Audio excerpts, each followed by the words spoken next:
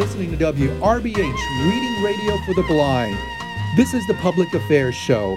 I am former Chief Meteorologist Carl Arredondo. I am now a certified orientation and mobility specialist. I travel with a white cane. I am visually impaired. I have retinitis pigmentosa. On today's show, I've got a very interesting guest. We're going to have lots to talk about, stretching from different topics, from the red dress run to something pretty special happening for WRBH Reading Radio. And we'll get to that during the course of this show.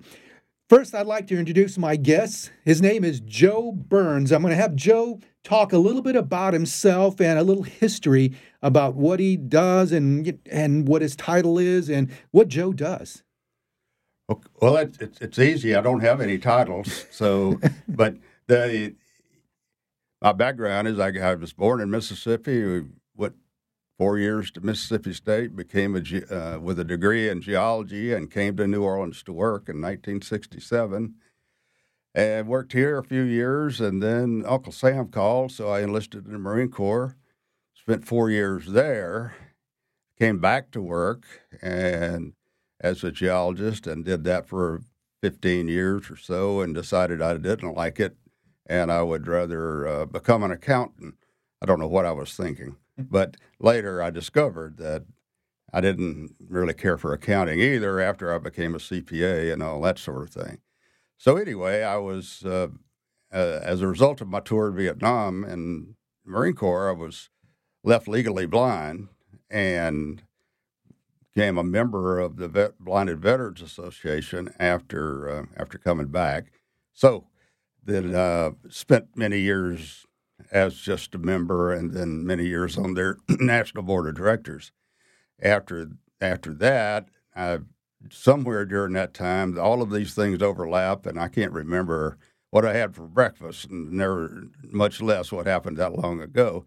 But I became involved in the radio station and served on the board here for many years, several years anyway. And then along the way, I started to run because that was about the only exercise I could do. And then I had always read about the Hash House Harriers in the Runner's World magazine way back when, and I always wanted to do it. And then, lo and behold, they were going to have a run near my house. And so I discovered that the Hash House Harriers were started actually back in the 40s in Kuala Lumpur by a bunch of Brits who were at an establishment called the Hash House and lamenting that they needed exercise. So one got the bright idea that he would go out and lay some clues around town, and the rest of the pack would try to find the clues. Then they would get their exercise. Hence, they would be able to drink copious amounts of beer after they finished. So that was the birthplace of the Hash House Harriers, and that now there's virtually at least one hash in every city in the world. And there are 3 here in New Orleans. They're in the big cities like Houston and Washington and San Diego. They have over 10, ranging in requirements. There are no requirements, but ranging in trail length from 20 miles to a fun walk type of thing. So there's a hash to fit everybody. So as being into hash, and then when they find out you have a degree in accounting or you're a CPA, they want you to immediately keep their books. So I started keeping their books. And then about 25 years ago, Carl, am I jumping ahead too far? Keep going. You're fine. 25 years ago or so in San Diego, a lady was on her way home flying and wearing a red dress, trying to get there in time to do the hash. Well, she didn't make it in time to change, so she ran the run in her red dress. And since nothing around the hash makes much sense, this fits right in. Somebody decided we need to have a red dress run.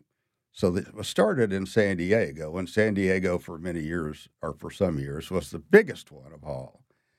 Then New Orleans started ours about 22 years ago, or so something like that. And we started off with just a few people. And then we decided that in August, there's nothing going on in this town. At least there wasn't then. There's a few things now. And so that it might be attractive to everybody to come out and wear a red dress and drink some beer and eat some food and have fun. And so before you know it, we started making a lot of money on the event. And so, well, a lot for us. So we decided to donate that money. So we started donating the profits every year. And up to date, we've donated a little over $2 million to the local charities, including WRVH, the Lighthouse, and anybody who wants to apply is welcome to do so under certain restrictions. So that's why it finally dawned on me that our local Blinded Veterans Group has taken on the additional mission of not only aiding our blinded vets and everything from dealing with the VA to learning how to do things, that we would try to raise awareness in the sighted community through the bronze Braille American flags. These are manufactured by the Kansas Braille Institute and are really just an impressive small item for anyone who, can you imagine someone who's never seen a flag, blind since birth, whatever, and all of a sudden they're feeling a flag, that the stars are raised, the stripes are raised, and embossed on the stripes is in Braille is the Pledge of Allegiance. So it's a pretty cool thing. And we have given away several, and it finally dawned on me that this fits in with the grant system that the Red Dress Fund was using. So this year I applied for a grant to place more flags in our metro area. And lo and behold, we got it. And so when I called the executive director here to make sure she wanted one, she not only said yes, but says, and come see Carl. So hence I'm here. I don't know if that explained anything properly, Carl. Oh, no, you did quite well. But I'm going to back up a little bit because there's a couple of points I want to talk to you about that you kind of mentioned and brought up. First, for people that do not know, you are visually impaired, as you mentioned. Can you describe how much you see right now, or what your vision is like? Well, in the left eye is 0. It's prosthetic. The right eye has suffered macular damage, and hence it is just and has now developed a cataract. So a cataract is a clouding of the lens, which most everybody knows because it's also age-related. Well, mine is trauma-related from the landmine that I detonated. So it's pretty much inoperable because the rest of the eye is damaged. And one of the things I want to point out, though, is that the history of orientation and mobility, what I do, training for adults or children that are low vision or blind to use a white cane, that actually started because of the VA. Way back after one of the world wars, veterans were coming back without sight because of injuries. And that's how orientation mobility started, because these veterans still wanted to be able to function and be independent, even though they didn't have vision. So the history is that the VA hospital up in the Northeast basically started developing a training method to using a white cane for our veterans. So the VA was actually the inspiration to the profession now called orientation mobility. And I noticed that you'd mentioned that you have a guide dog with you. In order to get a guide dog, you had to go through some O&M training as well. Is that correct? That's correct.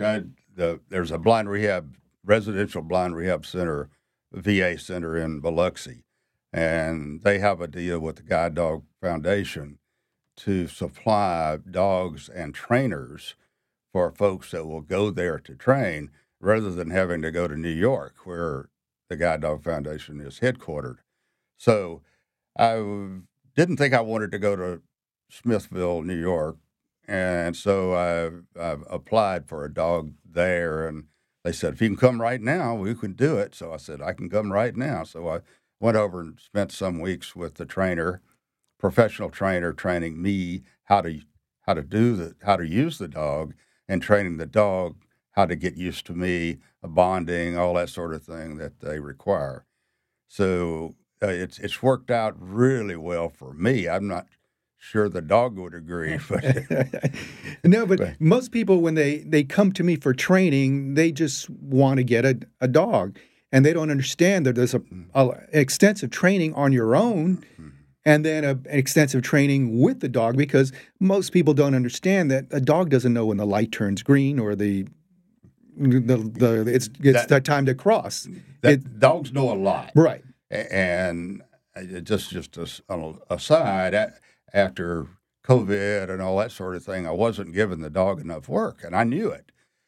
And I thought the dog was losing his memory, not through any disease or anything, just because he wasn't getting enough work. No, not enough. So I called the director up at Biloxi and asked her if she could arrange a refresher course for the dog and me, so that we could come train with somebody who really knew what they were doing, so they could point out the things we were doing right and the things we were doing wrong. And so sure enough, she did that. Thank goodness for her. So I went up there, and after about a day, it was dawned on me that it wasn't the dog that needed a refresher course. It was me, the operator of the dog.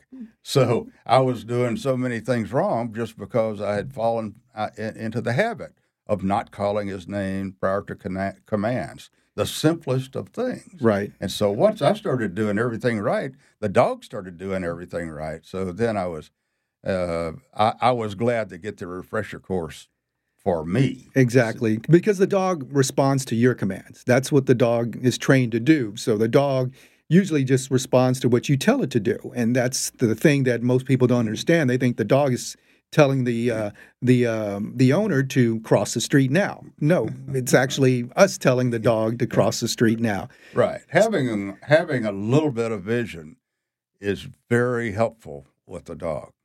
I mean, when I used a quiet cane for many years before I got the dog, and I used the cane not only to feel things that were in the way, but to when I could see something, to feel the texture of it, and poke it, and really get an idea of what was down there or up there. And so it helped to have a little bit of vision, a whole lot in mobility. Sure. I want to go back to the hashers. Now, there's a phrase, a slogan that you all have about runners with. Can you explain what that is? Well, I thought that was great. When people that don't know anything about the hash ask us, well, what do y'all do? I said, well, we're a drinking club with a running problem. So, and we have some good runners, although our events are more social events than they are athletic events. However, when one sets the trail, the hare that for the pack to find, then the hare is full of tricks to trick you to go the wrong way, to trick you to run a false trail, to go where the trail really doesn't go, or to get you lost, all those sorts of things. So it can be quite a run if you're really into going out there and scouting out the real trail and running false trails and that sort of thing. So we have some good runners, a lot of marathoners, a lot of ultra marathoners, and a lot of walkers. So it's a full gamut of abilities. I just thought that's awesome, because I know a lot of people that love to run, and I still can't phantom that idea that somebody loves to run, because my running's in short distances if I have to run. But now that we talked about the running part, the Red Dress Run, you've seen it expand over the years to like this huge event now. where most people are just going in red dresses and just enjoying themselves. They're not participating and maybe don't understand that the fee that you pay actually goes to charitable donations. Well, that's right. It's a sort of an enigma that we've been facing for many years of what to try to collect a little bit from those folks that don't pay the entrance fee. Because the entrance fee goes, we have bands, we have food, we have beer, good quality, all of the above. And so it's expensive to put on, but the bigger we can make it, the more money we make to give to charity. And so it would be so much bigger, better, if we could give more to the local charities, a.k.a. collect more. And from those folks that banned it, the red dress run, and fill a cooler full of beer, put on a red dress, and go to the quarter and sit on their cooler and watch the real red dress participants go by and have fun.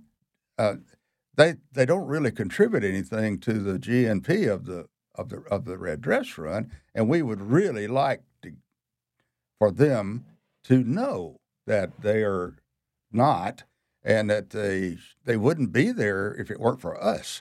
So, not that we're trying to get something we don't deserve. We are putting on the show, and hence should have some kind of entertainment fee or something. But we've never been able to know how to do that. So we've tried shaking a can, and we've tried embarrassing some, and it just doesn't work, because the quarter, there are literally thousands of them in the quarter. Mm-hmm. So you can't get them all. But if we could get some, I don't know, we've tried selling T-shirts to them, all sorts of things. But anyway, we will one day figure out how to, and I think most of them would be willing to do that, because they understand it once you explain to them. Sure. That it didn't. This thing doesn't just happen. Sure. It takes a lot of planning and a lot of volunteers and a lot of work. Where would someone, what is the official website? Is there an official website where they register? I know it's published each year, but just for our viewers right now, our listeners right now, what is y'all's website? NOH3.org. NOH3.org. We'll get you to anywhere you want to go. As you get the red dress run is usually the second Saturday in August. And so as it gets closer, usually about late spring or so, the registration opens. And if you register early, it's at a much less or much smaller fee, too. So there's advantage to getting in early. And then it helps the people who are doing the preparation to know how much to buy and all that sort of stuff. So it helps everybody if we can get everybody, as many people as possible, to register early, and that website will tell you what to do. There's a hasher list and a non-hasher. We have hashers that come here from all over the world to run our red dress, because it's the biggest in the world. It took over from San Diego many years ago. So if you can't imagine a city more suited to the red dress run than exactly. New Orleans. I call it Mardi Gras in August. Sure, absolutely. And so we always have fun and have a good time. It's rain or shine. We go out there and do what we can. The band is usually protected because they don't like to get rained on. But we always have fun and have a good time, and except for the COVID year, have made a good return and been able to donate generously to local charities. And through that same website, is that where they can apply for the grant or do the application process? Yes, it will tell you where to go. Okay, and there's a number of charities that you all do donate to that apply for the grant. So I think that's what maybe most people don't understand or don't even know, that this is a big event, but it's for a lot of good causes. It is. We mainly because I was on their board for a long time and knew that the WRBH as well as the Lighthouse here, I was involved in both, that needed money to do their mission. And so that's how that started. But there's a list of the people, charities we've contributed to on the website or from last year. And so it's usually a 40 or 50 or so. And the only requirement is that you be a 501c3 and be somewhat local in your mission. So everything from Boy Scouts, Girl Scouts, all sorts of running groups, you name a charity, and we pretty much have donated to it at one time. SPCA, local animal shelters, just about everything you can imagine. We try to give some money to. Awesome. Let's go back to the Braille flag. You told me a story when we talked on the phone the other day about a little girl that came to a Braille flag, and tell that story real quick. Right. We made a presentation a couple of months ago to the Louisiana Department of Louisiana School for the Blind, and had the flag there. A lot of students. We were at their location in Baton Rouge, and this little girl, about 10 years old, blind since birth, was overfeeling the flag and said something to the effect, "Oh, that's what the flag feels like. That's the stars. That's the stripes." And then she started to squeal. You know how little girls squeal? It's one of the nicest sounds in all the world. But she said, "There's Braille on it." Oh. And she started reading in the Braille inscription of the Pledge of Allegiance. It made the whole project worthwhile just to hear that. Right. So on the stripes of the flag is the Braille writing of the Pledge of Allegiance. That's correct. That's awesome. Because that's how children or adults who have never had vision, that's their literacy. They use Braille to read and write. So seeing that, I'm sure made her, as Right. you mentioned, squeal with excitement. She saw with her hands. Yes. And so the WRBH will be getting a flag. Is that correct? That's correct. Our first local from the grant. So that's when I was calling the director here to make sure that the station wanted one, and she pounced on me like a hen on a June bug. So yes, they're going to get our first presentation. They had been ordered; they're being manufactured now. Our first group of flags. So when we get it in, we will arrange to have the presentation here at the station, and have some of our folks and have some of the red dress folks, and hopefully have some city councilmen, that sort of thing here to observe. It's kind of a big deal. Oh, absolutely. I think it's wonderful because working with the adults that are low vision or blind, I know that they rely on their touch, their sense of touch a lot, and to have some kind of flag that they can feel in case they've not ever known what a flag looked like.